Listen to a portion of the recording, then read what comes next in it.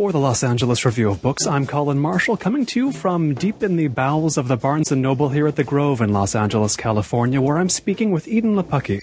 She is a staff writer at the literary site The Millions, which I'm sure most or all of you have probably read before.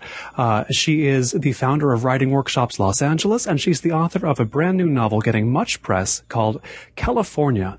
In the world of California, Edan, what has become of the Grove, where we're sitting now? Oh, I ruined the Grove in the name of art. Yes. In the very As first, many have wished to. Yes, right. In the very first chapter, Frida, the wife, she and her husband Cal have left LA and are living in the wilderness. And she's thinking about this turkey baster that is a hoarded possession of hers that nobody knows she has. And she bought it at the Grove, and she's thinking about how the store that she bought it from was going out of business.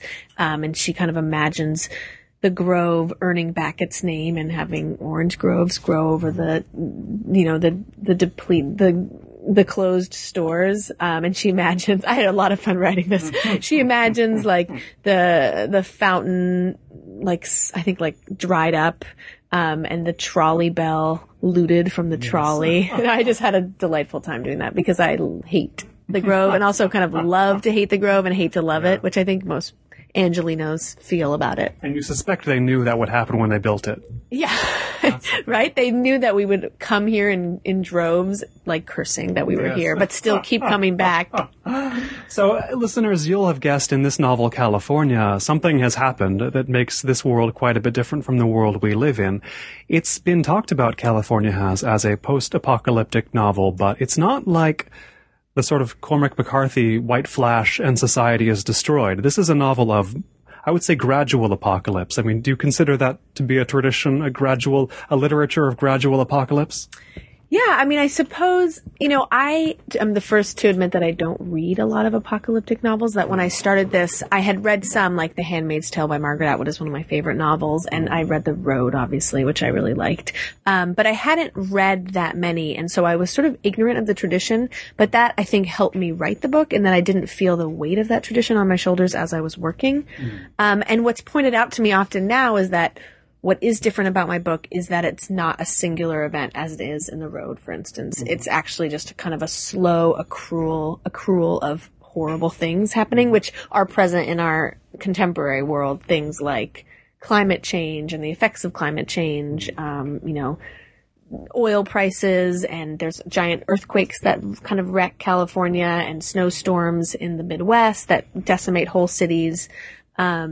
And I didn't want to make it a singular event because I don't think that's actually as scary as just taking our world and placing us on a trajectory towards ruin, because that feels realistic. If we keep going in the way that we're going, we very well may end up like Frida and Cal.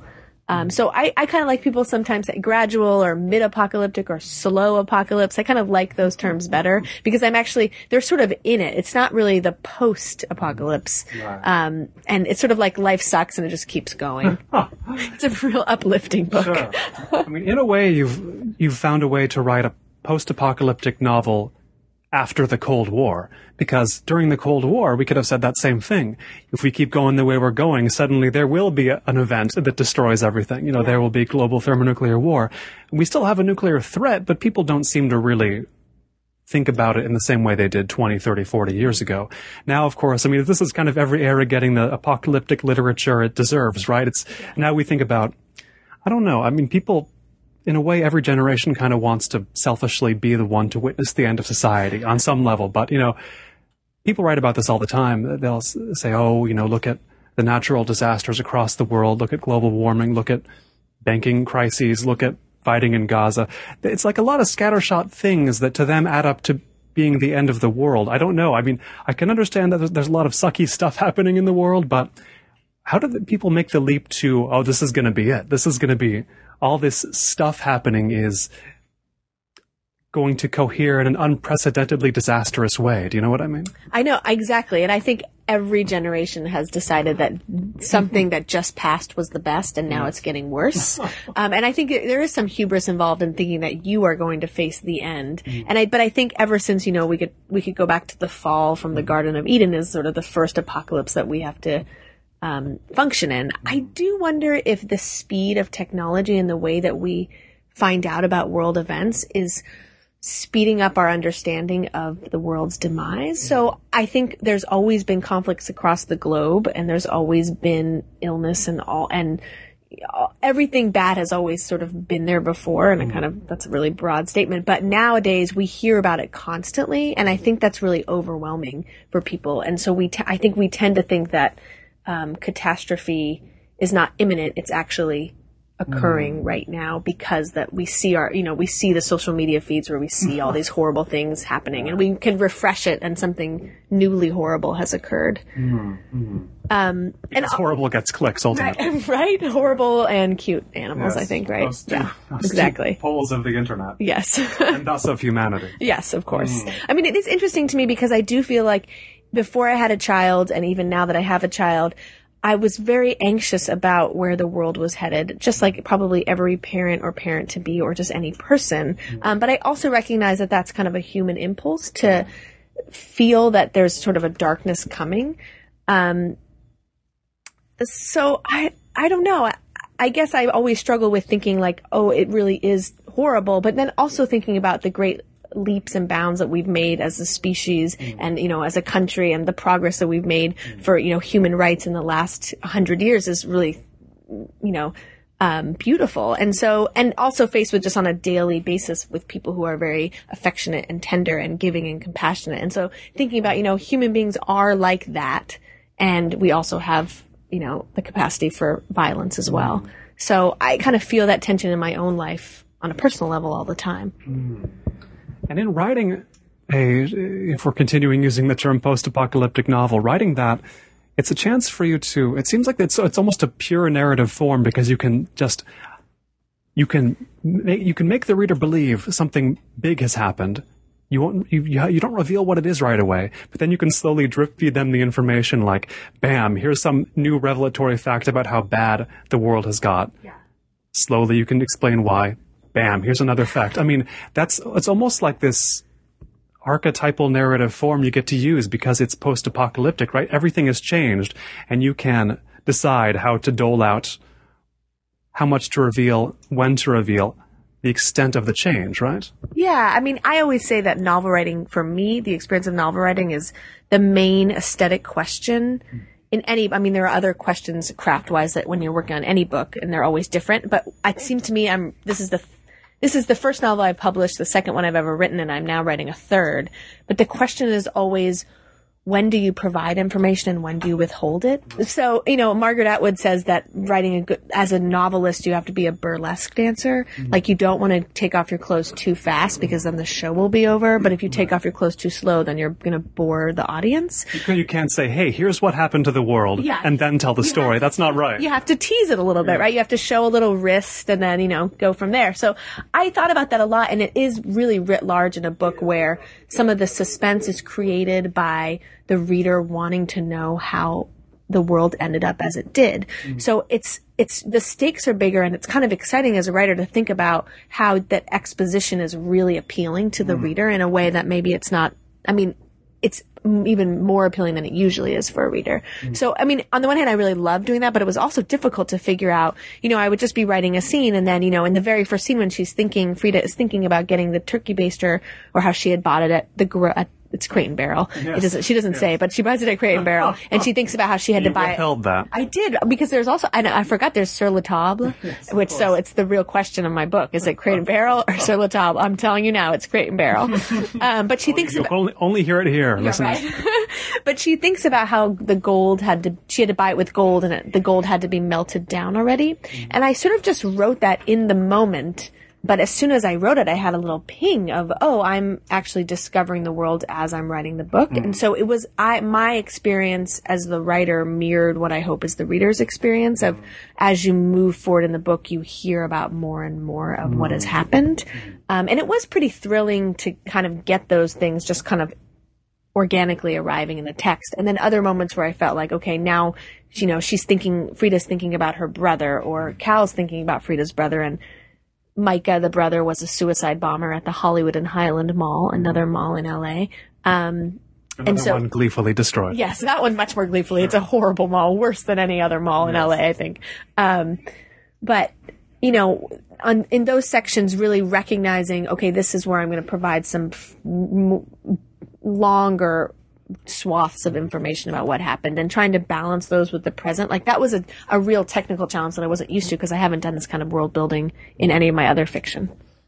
This central couple, Frida and Cal, they have memories of their childhoods, which lead me to suspect that this novel is farther in the future than a reader would immediately assume, because it seems like some of the characters, they think back to childhood, but they're in their mid to late 20s, and their childhood memories seem like they're still the future compared to us right now. How much do we know about how far ahead the action is of this book? The exact date I'm not going to remember. It's in the 2050s. I don't remember if it's 2057 or 2053. Sure. But it's funny is that scale ahead it is. Yeah. So it's about 30 years from now.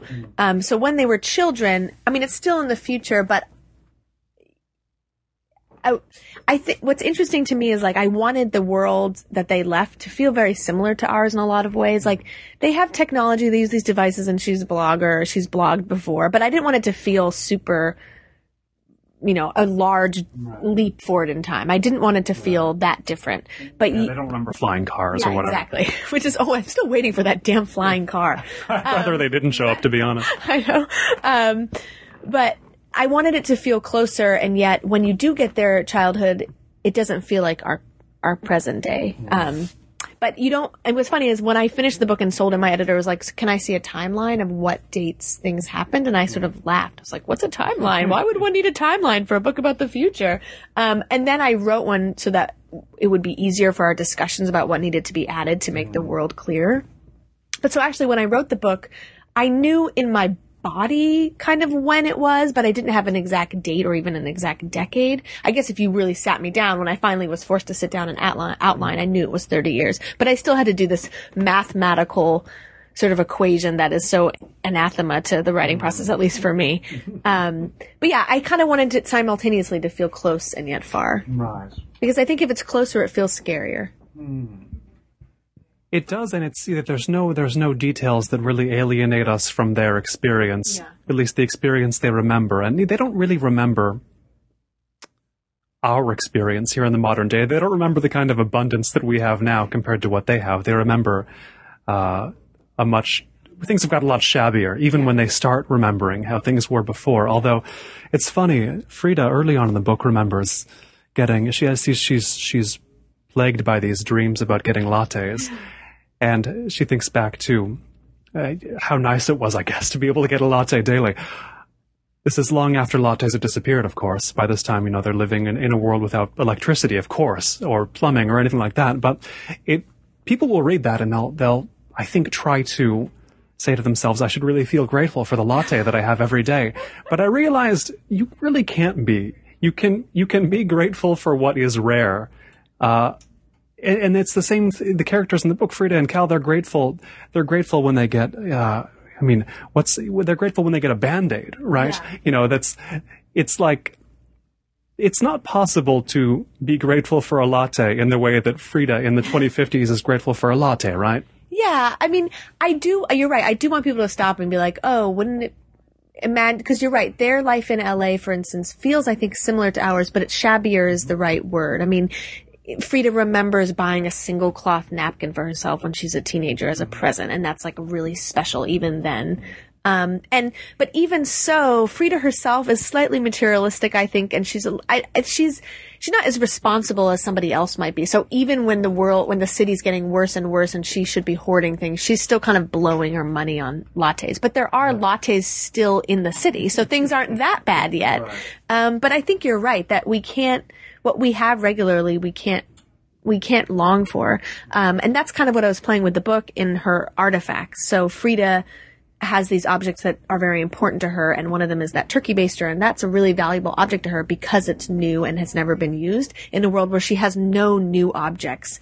And the same goes for Band-Aids, and for Cal, it's definitely books carry that because he hasn't seen a book you can hold in your hands and turn the pages, since college probably. Right. So that becomes extremely valuable and magical and powerful in a way that they are not in our everyday life. And Cal, books are especially important to him because you have him having graduated from this sort of Deep Springs college-like place where like 12 guys for 2 years farm and then read philosophers and then farm and read philosophers. And this college, Planck, it becomes very, very important to the rest of the book. He's not the only one who went there. And it's no coincidence, in a sense, that the Planck lifestyle prepared Cal to live in the post-apocalyptic world. Do you have any experience with the types of people who go to these schools? I say these, I only really know of Deep Springs, but I mean, it's a type of education that exists. It does. I read this great article by Dana Goodyear. Did you go to Deep Springs? I didn't go to Deep Springs. Dana Goodyear was on this. The closest I can say is Dana Goodyear was on the show, but okay. Deep Springs, I did not go to Deep Springs. Like, did I strike you as a Deep Springs? If you did go there. So I read this article about Deep Springs, and I sort of just became obsessed with the idea of this school. And I knew, even before I was even done with the article, that one day I was going to write something that was based on it. But I'm not a researcher. As a writer, I tend to get an idea and then just want to play pretend and fantasize about it. And if I know too much about something, I feel like it inhibits what I want to imagine for it. So I did look at the Deep Springs website and their application.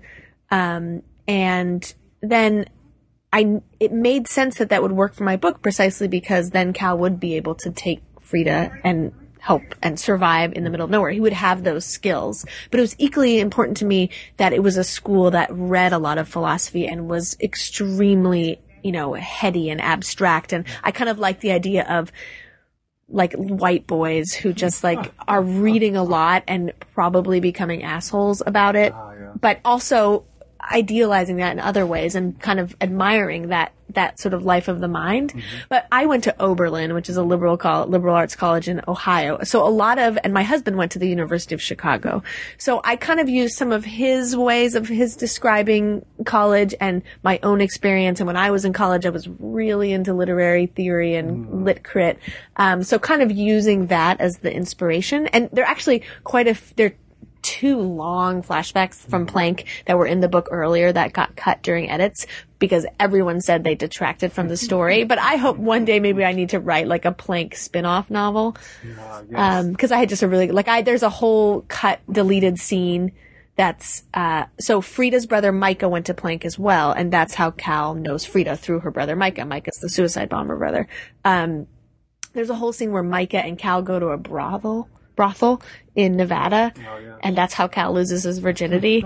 And I really love it. I mean, I don't know about I'm not saying like it's wonderfully written, but I learned a lot about Cal, and especially about Cal and Micah's relationship there that became important for me for later scenes in the book of kind of understanding character.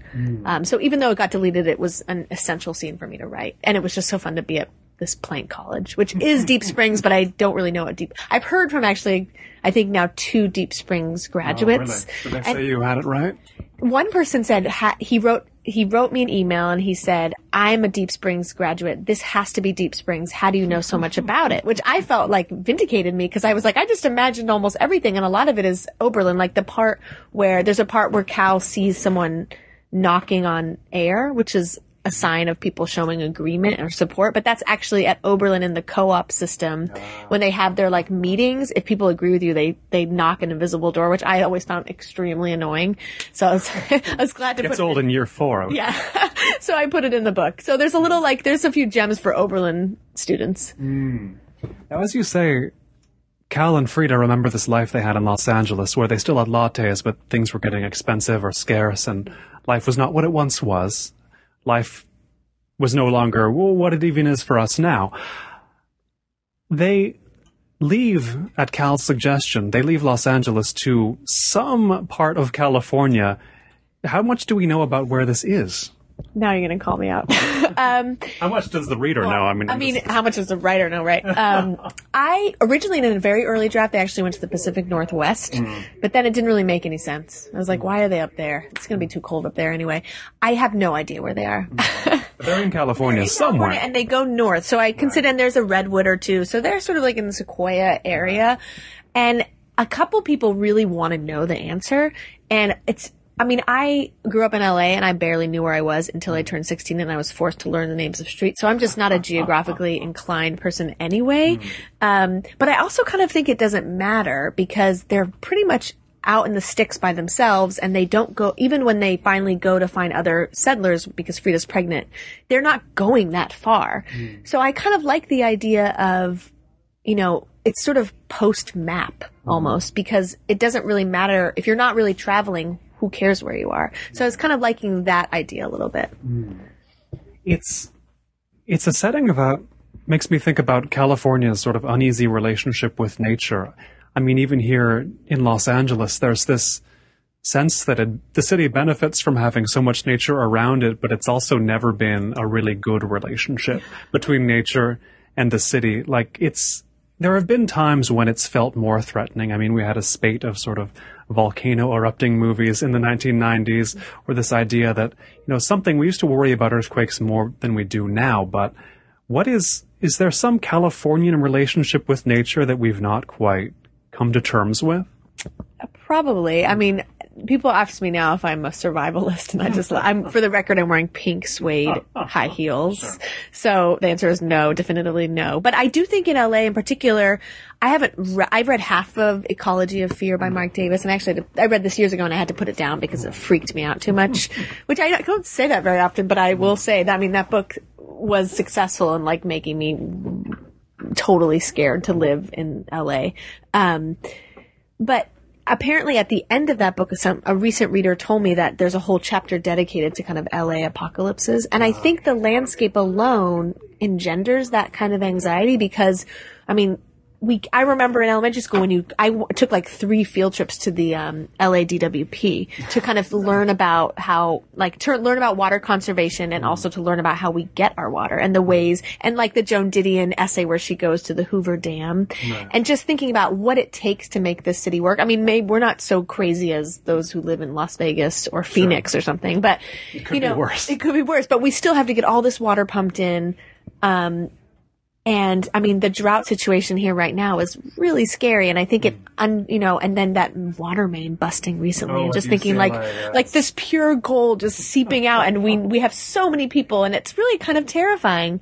And then, you know, I think people really are scared of earthquakes or we've learned not to think about it. I think we kind of coast on this. It's kind of like how people in LA are always like producing something, but what they're exactly producing is actually going to dissolve once they actually have to talk about it. So I think we sort of have to, there's a certain delusion that's required to live in LA because of the landscape is kind of unforgiving in all these ways, despite the fact that the weather is so perfect all the time. Yeah, but we feel the earthquakes, they happen. They're just not very big usually. And there's nary a huge disaster you can point to in a long time in Los Angeles. That's the thing. Like it's psychological disaster. There's the Northridge earthquake, but everything. I mean, that freeway. I remember the '94 earthquake so well, and I remember also how fast the 10 freeway that collapsed at La Cienega was fixed, as if it had never happened. Which is sort of how LA works in terms of revisionist history. And I mean, and LA is one of my favorite places, if not my favorite place on earth. So I'm speaking out of love for the city, but we tend to rebuild, and my favorite game when I come back to LA, because now I don't live here, sadly, is to kind of play what sad Russian mini mall was like raised to build something new. And a lot of times I can't even remember what was there before. So we have that every day. I'm like, what was there? I don't, and if it could be 2 blocks from where I live, I guess. Yeah. And there's there's that tour that some guy does where he takes you to old, like, places that used to exist in LA. Right. So I think there's kind of a culture of forgetting a lot. And I think we play that up also in terms of like forgetting that there were these huge earthquakes or that those huge, I mean, when I lived in Los Feliz in 2006, when those huge fires were going on in Griffith Park, I mean, we've kind of forgotten those too. Yeah. There's a sense that you don't really notice the effects of these things, even when they happen sometimes.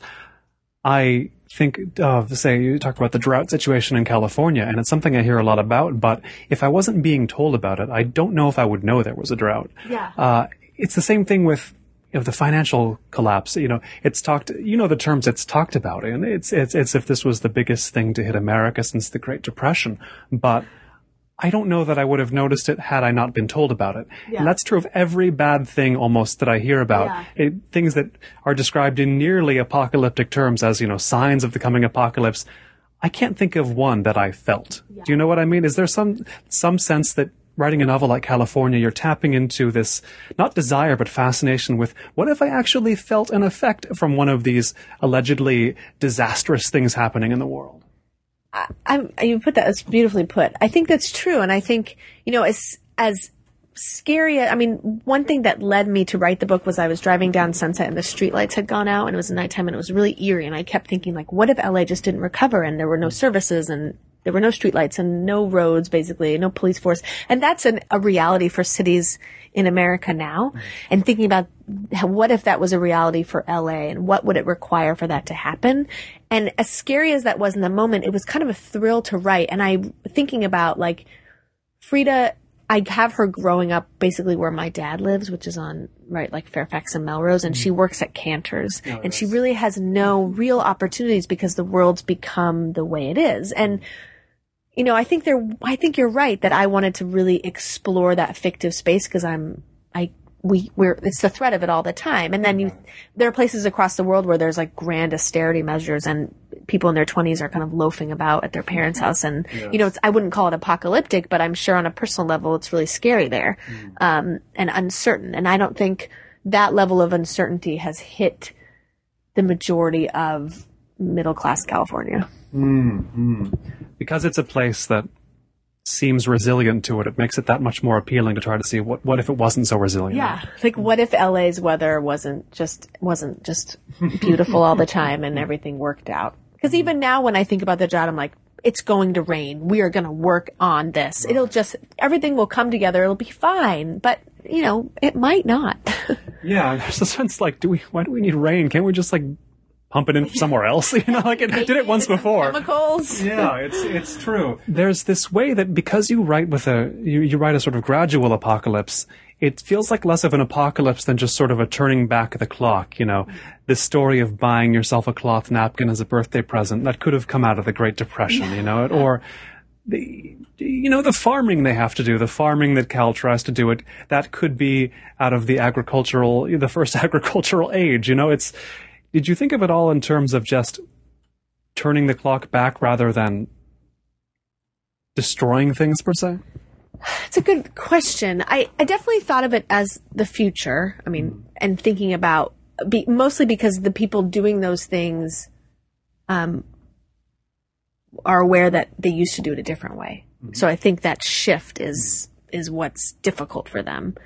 But I do think that a lot of post-apocalyptic narratives that come about that are sort of post-technology are useful because they work in the way that, older novels do, for instance, where, it's easier. There's more mystery. There's more secrets because you can't just there's not easy answers and, there's not an easy way to connect. And I was also thinking about, there's a lot of the names in the book, of title of things are capitalized, like communities with a capital C, or the Spikes with a capital S, or the land with a capital L. And I was definitely playing on that idea of kind of starting the world over. So, Frida and Cal have these neighbors, Sandy and Bo Miller, who they're dead before the book begins, and how they died is a mystery in the novel. But Sandy Miller, they have 2 children, and she says how her kids are going to start the world over. So there's a positive and kind of an optimistic way of looking at it, like, okay, well, the world has basically gone to shit, but we have the opportunity to start over from the beginning where, we can farm and and my husband says my book is like the most hipster book of all books because it's like artisanal everything. Right. It's the Brooklynization of the apocalypse, where you have an opportunity to have a tiny community where everyone's making everything from scratch and you're not going to waste anything and you can farm. And, there's an opportunity. There's a point where Frida, I think it's Frida, or maybe it's Cal, I don't remember at this point, who thinks about how they do this thing called thinking with a capital T, where they just lie down, close their eyes, and they ruminate on a single word. And I always think about in a slowed down life, that's kind of what you would do. That's kind of what you do at a writer's retreat, basically, of 10 hours to just lie on the couch and think if you wanted to. so that's sort of the positive way of it. But I was interested too in kind of the failure of that, of the failure of going back to ye olden times or going back to the beginning and starting over, because they don't do it well in the book. Turns out badly. It seems like what we really want in the present day is some combination of old times and the future. Like nobody really wants to go back to having to think about growing food round the clock. Yeah. But if you had the option. yeah, I'm not quite sure. I hadn't thought about this in the light of the sort of Brooklyn hipster point of view, but I do think there is an anxiety about globalization, and maybe this is also something from technology where you're hearing everything and you're hearing about the world and at all moments, and yet you have no idea where your food came from. And there's like a real detachment from, the food source and all that stuff. And I think people are growing weary of that. And so you see a return of like, that phrase farm to table restaurant. I heard that every single city I went to on this book tour. The bookseller would be like, well, we have a farm to table restaurant down the street. And I'd be like, enough with the farm to table. But at the same time, I was happy to know that everything was locally sourced and they knew their farmers and they knew who made what. And I think that is a reaction against feeling powerless in kind of a global economy. And, maybe this isn't like a post 2008 recession of people feeling that real fear of like, the global economy does not care about me and I'm just kind of a pawn on it. So can I in some way, because you can't completely divest yourself of it, but can I in some way kind of enact some power through interacting with real humans? So maybe that's part of it. Or maybe that's just bullshit. It seems correct, and it also seems equally correct that when a country is very well integrated with other countries in the global economy, they have less of a chance of turning apocalyptic in a way. If we think of apocalypse scenarios, they tend to be inside countries that are not very well globalized, the Hades of the world. It couldn't have hurt them to be better integrated to the world as a whole. So it's sort of, you never really gain any ground on this, do you? You have something to be insecure about no matter what, right? It's true. Definitely. And something I thought of in the book was, maybe because Frida and Cal are so isolated, I was sort of imagining this was like the fall of the American Empire. And so maybe across the world in another country like India, things are great. Could be. And I thought it actually scarier to think about, the world isn't over if you have money. I think that's a really horrifying thought. And it's in some ways true. I mean, there are poor people in a number of countries in the Middle East, for instance, or Africa that, they're screwed, but, we can have lattes here. Right. It's like it's this concept you have of the communities, which are, I suppose, we would think of them as like gated communities within this ruined California, and life in them isn't great as you describe it, but it's at least safe. Safety has become, nothing is valuable but safety, it seems like, in this world. Is that correct? Yeah, that's definitely a commodity that the communities are selling, and you can't get into a community unless you have money, and also you have to be kind of vetted, and how people get into them is kind of mysterious, but they have to keep them a certain size, and some cost more but are much smaller, so you can kind of maintain exclusivity and making sure that you're protected. And that comes from, my sister actually lives in Orange County, and she is not in a gated community, but she lives by a few. Yeah. And I find them really creepy. I always thought they were creepy. And I find her neighborhood kind of creepy in that it's so perfect seeming. Like they pay some money to be part of this community. So it's not gated. Anyone can drive up or whatever, but they have like a community pool, and there's like beautiful flowers. Everything's trimmed nicely, and like, your house has to be painted in a certain palette, I mean, it's a great place to grow up. I suppose that's what you hear, and the schools are good. They're public schools, but I find there's something shadowy underneath, to me. But I mean, maybe I just like read too much, like John Cheever. But I also was interested in a community in the future where it would seem great, but in one of the communities, Pines, like, the lights turn off at random times. The future's coming for them too. Mm-hmm. It reminds me of something I heard somebody say about the Soviet Union, which was that it fell, yes, for economic reasons, but also it had been decades since those societies had given their people a reason to live. It sounds like in the communities in the world of California, they're concerned with safety. No one really has a reason to live in them. There is another example provided of life in this post-apocalyptic state, which is another, not a capital C community, but a regular C community called the Land, which has been, how would you describe it? It is certainly not a capital C community, but it is an organization. It's a group of people trying to figure out another way to live here in this reality, is it not? Yeah, I mean, what's funny is it's so obvious, but I didn't intend it until I was about halfway through, where the Land and the communities with a capital C are very similar. So they're an organized group of people that are exclusive, and the Land believes in containment. That's like their tagline. And they are organized around, a core set of principles of like what they believe. And you have to read to find out what it is. But on the one hand, and I think you could argue the same for the communities with a capital C, is that it's just a group of people who are trying to get by and trying to find the best way forward in a world that's just seriously depleted. So on the Land, they have settled in a ghost town that it was a real actual ghost town that then became like a theme park that then was abandoned again. So it's a ghost town of a ghost town. So they have the benefit of a place with buildings to live, but it's kind of a cooperative society, and it has a lot of idealistic principles, and they're working together, and it seems really great, and you're like, well, why wouldn't you want to live here? But then there is sort of the nefarious elements of it as well. Because I think any community that requires rules of its people to a stronger degree has some issues. And it won't let itself organically grow into various sizes. That's questionable to me as well.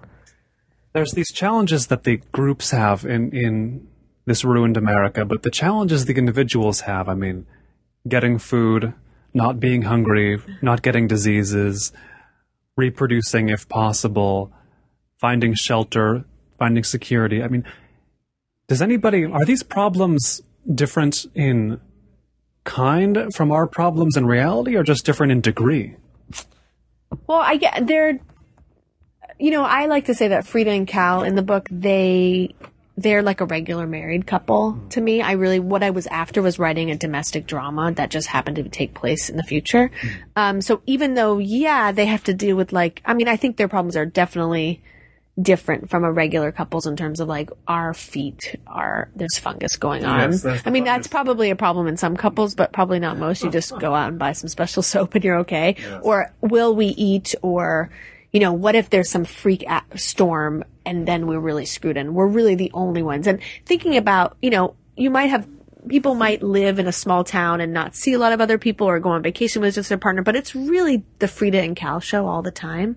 And I was thinking about what pressure that would exert on their dynamic and how that dynamic because to me, they can spend they're a kind of couple that can spend a lot of time together, and they're very different, but they sort of complement each other. And if anyone could do it, they could do it. So I was thinking about the ways that their dynamic functions successfully, and the way that dynamic is threatened when it's not just the two of them.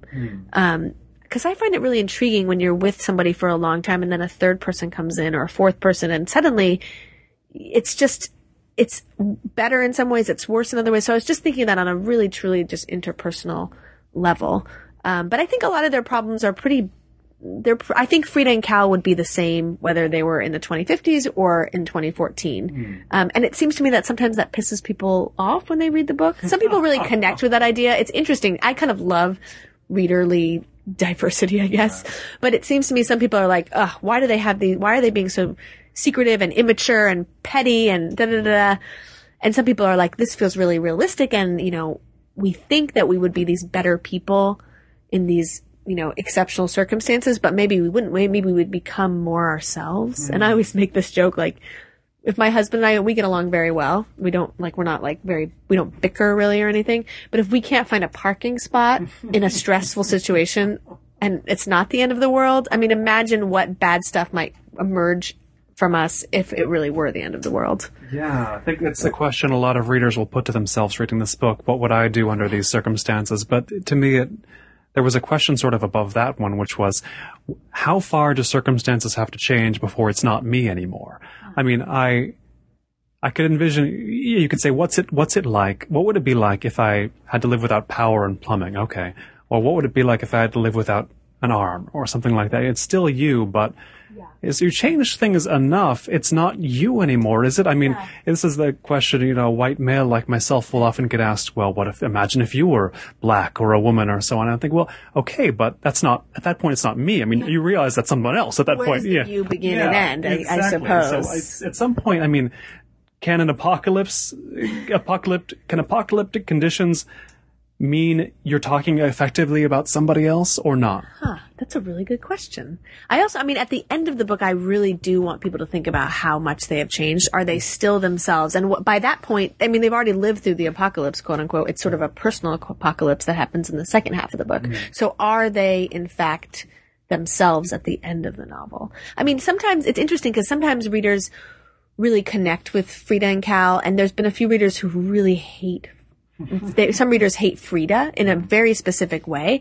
And I like to say, well, I think she's supremely flawed and realistic, but she frustrates me to no end at times. But I also think, this is a person who, she was kind of born into an LA that was fraying around the edges and then got worse and worse. And she really didn't have opportunities to mature in the ways that people in their early, 18 to 22 might mature in previous generations. And then her brother was a suicide bomber and kind of wrecked her family. And then she went to live in the middle of nowhere, and she's not a survivalist. She's someone who is an urban kid who had to learn to do all this stuff. And she's been around the same person for the last 2 years. I'm like, how that would change your psyche and change your behavior. I mean, I can't even imagine what kind of person I would be after all of those, situation. So I tend to cut her some slack and feel affectionate towards her because I feel like, considering all that she's been through, there's a core of her that I can imagine she was born with and that she kind of carries with her throughout the book, that she doesn't really, there's a light that never goes out, I suppose. But you're right. I mean, what gets molded based on such extreme situations? That's the question. Yeah, change the context enough and it's like there's a lot of pitfalls I'm sure you thought about avoiding when you write a post-apocalyptic novel, because you go into that tradition and there's quite a few duds. Yes, and it's like writing a time travel book. It's hard to write a good time travel book, and that's another one. You change the era somebody's in. It's like somebody asking, "What if you were born 100 years before?" Well, then it wouldn't be me. It's the same. It's the same thing. You change conditions enough, you change who the characters are, but I do want to get a sense of how much, ultimately, by the end of this book, you thought you were writing in this realm of post-apocalyptic novels. Maybe at the beginning you thought it, but by the end of it, had it separated from that for you? What do you mean? Because, you start out writing this setting that, okay, clearly America's been ruined already. What would this be like? But by the end, in your actual writing process, you're not... as you say, you're thinking about it more as a domestic drama at a certain point. By the end, were you thinking about it as either of those things? What had the novel sort of separated itself from all traditions for you by the end of it? Yeah, I mean, I often get this question about why did I write a dystopia? What am I interested in the apocalypse genre? And to be honest, because I was so ignorant of the genre, as I said, and because I was just really interested in the couple, that I really felt, and I'm sure that everybody feels this way, and falsely, and you kind of need to feel this way to write, that I felt like I had set out on my own and that there were no other books that were doing what I was doing, which I recognize is not true. But I think when any writer starts out on a project, you have to kind of embark with that delusion. And I think just the muck of writing, of thinking about paragraphs and character arcs and, really trying to deeply see a scene and feel like you're inhabiting another person's consciousness, that kind of takes precedence over all other intentions in terms of genre or domestic drama. It's funny, there's a lot of world building at the beginning of the book, and there's a lot of world building in the final 2 chapters of the book. But in between, I feel like there's just a bunch of people out in the woods. So that could, in some ways, take place anytime. And so that didn't feel quite post-apocalyptic or speculative. This apocalypse, in any case, follows on from, as you say, a Los Angeles that is fraying at the edges and soon becomes uninhabitably dangerous. I feel like people for a long time have been describing Los Angeles as fraying and it's so dangerous. And even when it's clearly not true, there's some sense of like, obviously Los Angeles is terribly broken. Obviously it's getting worse all the time. But it's just like a meme. I mean, I don't know what's been your reaction to that. It's been in the conversation as long as I can remember. It's probably been in the conversation since the 60s or 70s that Los Angeles is this mess of a place that's always getting messier. Why do we need to think that? Yeah. You know, it's funny. I actually don't. I think in the last 5 years or so, it's gotten a lot better. True. I mean, talking about reality and such, we still like our ruined Los Angeles in fiction. I think we like feed off of it. But I mean, of course, I think every major city lately has done a really good job of pushing out the poor so that you're like, I don't see the poor. I mean, there's some cities. We still have Skid Row here. Yeah, I know, but I think we've done, I mean, reprehensibly, I had a friend who worked on like the homeless problem here and did the homeless count. But I think it's easy to be blind of that because of the way that the city is built so that the poor people are getting pushed farther and farther out of LA city limits. So you could sort of feel like, and there's so much money in LA. And every time I come back, I feel it and I'm kind of struck by it.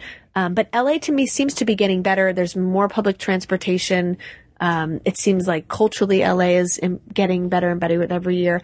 I think the speed of development in LA and the population in LA feels untenable to me at times where I'm like, we really all can't be here right now. Really? Like it just, so that seems to be an anxiety for me. But I feel like the pendulum has swung in recent years to the sort of LA was shitty, but now it's getting better. Actually, it was funny. Yesterday at a San Francisco reading, somebody made a comment that LA was this cultural wasteland. And I was thinking how I hadn't really heard that cliche in so long, not only from Angelenos, but is it 1960? Yeah, even in New York, I feel like I don't hear that anymore. I hear everybody saying, "Oh, LA is so wonderful. I love to go to LA, and the bookstores are great, and the museums, and the concert hall." So it seems to me that we still hold on to the apocalyptic card, but as far as realistic appraisal of LA, it seems to be mostly positive nowadays, unless I'm just... I think it is. And you mentioned that idea where we can't all be here, can we?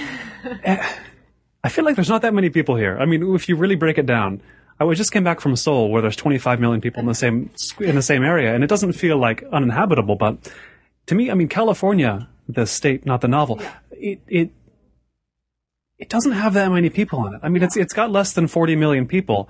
And I mean, yeah, it's got more people than Canada, but for all its cultural cachet, California, sometimes it seems like there's almost nobody here. You know what I mean? This is a state. I'm thinking like my dad some old neighbor of ours gave us this video from it was like 1985, and he gave it to us because there's a part where I'm in it. Some of his birthday party. But there's a part before that where the guy doing the video just drove down Melrose with his camera. And it looks like a one-horse town. And that's not even that long ago. And just to think about the amount of development that's happening and the kind of the building and the rebuilding, and obviously compared to Seoul, it looks paltry, right? Uninhabited sometimes. Yeah, and I mean, California as a whole, I mean, when you drive across California, it's like nobody. Yeah. Hello. Yes. There's just those cows on the 5, right? And that's it.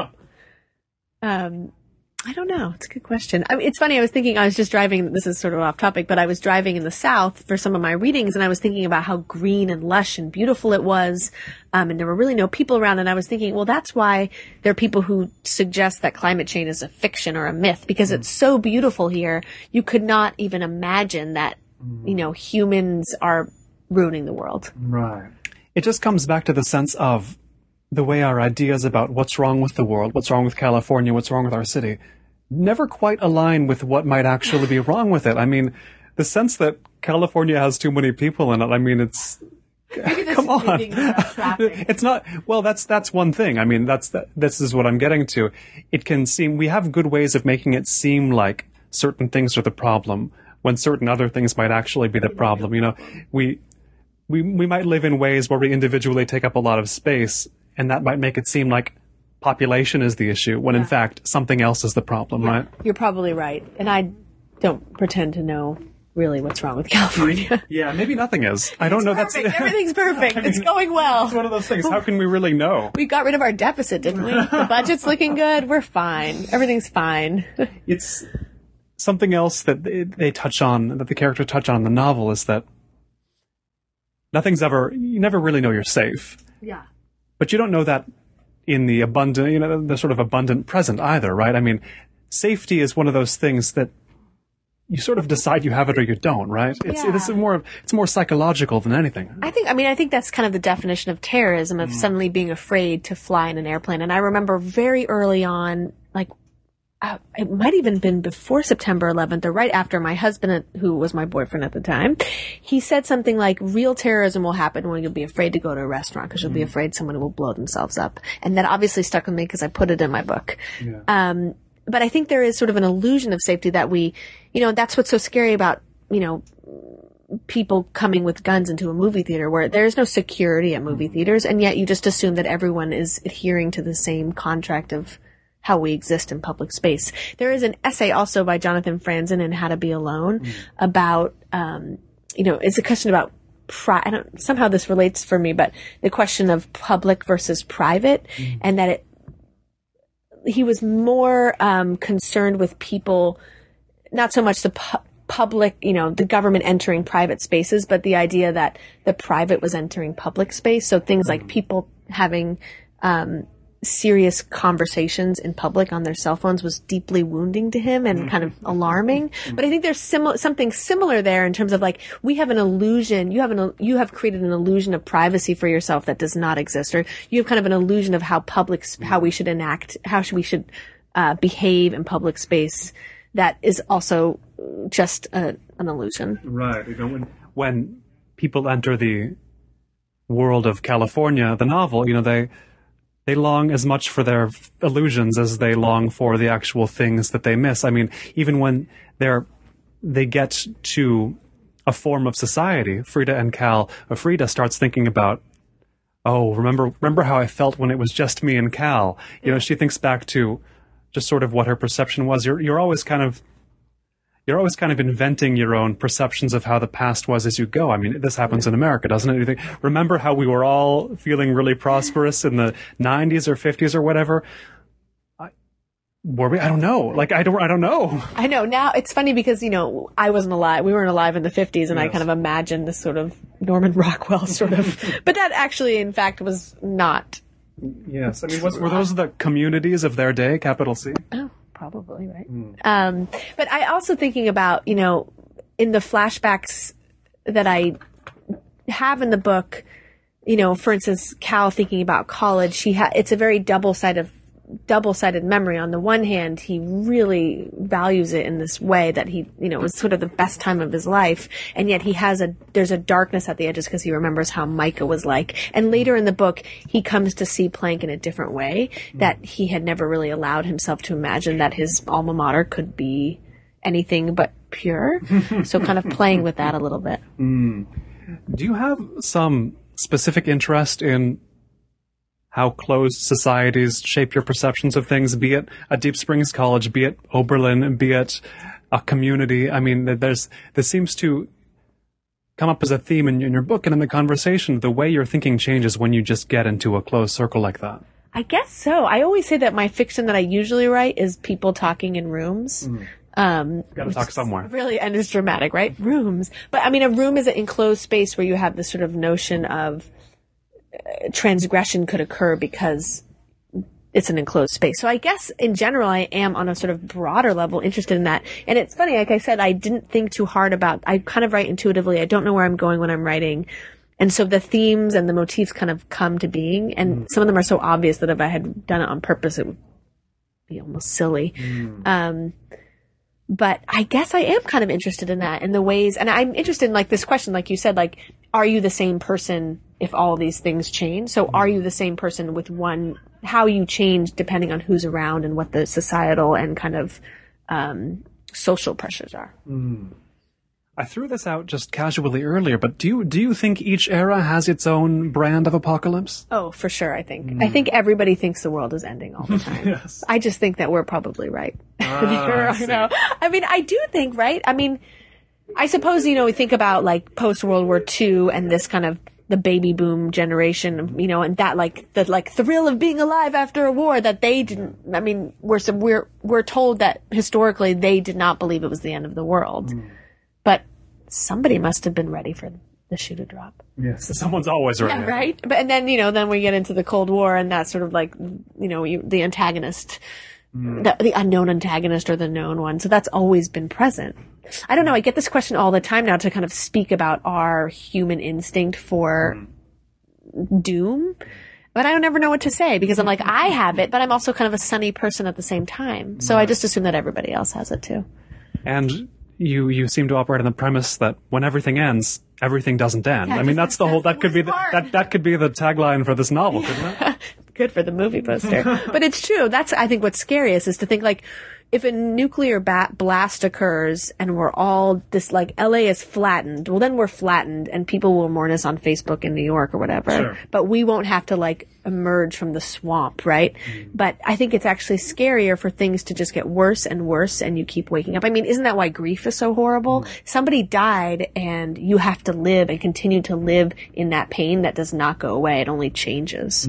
I haven't actually deeply grieved anyone, but everyone I know who grieves, that's sort of what comes up for me a lot when they're like, that's the kind of common theme that I pick up on is that sense of loss just being transformed day to day and never really disappearing. And that's the pain of it. So I guess that's what I'm interested in writing about. The way that it's not the ending, it's whatever comes after the ending. Yeah, that's where you start. Exactly. Like all good tragedies. And it's the way that this novel, California, starts by our guest today on the Los Angeles Review of Books podcast, Edan Lepucki. She is a staff writer at The Millions. She is also the founder of Los Angeles Writing Workshops. She is the author, as I say, of California, brand new. It's a novel that is very much tapping into the apocalyptic fantasies, dreads of today. Edan, thanks so much. Thank you for having me. This has been the Los Angeles Review of Books podcast. I've been Colin Marshall. You can keep up with me at colinmarshall.org or with the LARB at lareviewofbooks.com. Thanks.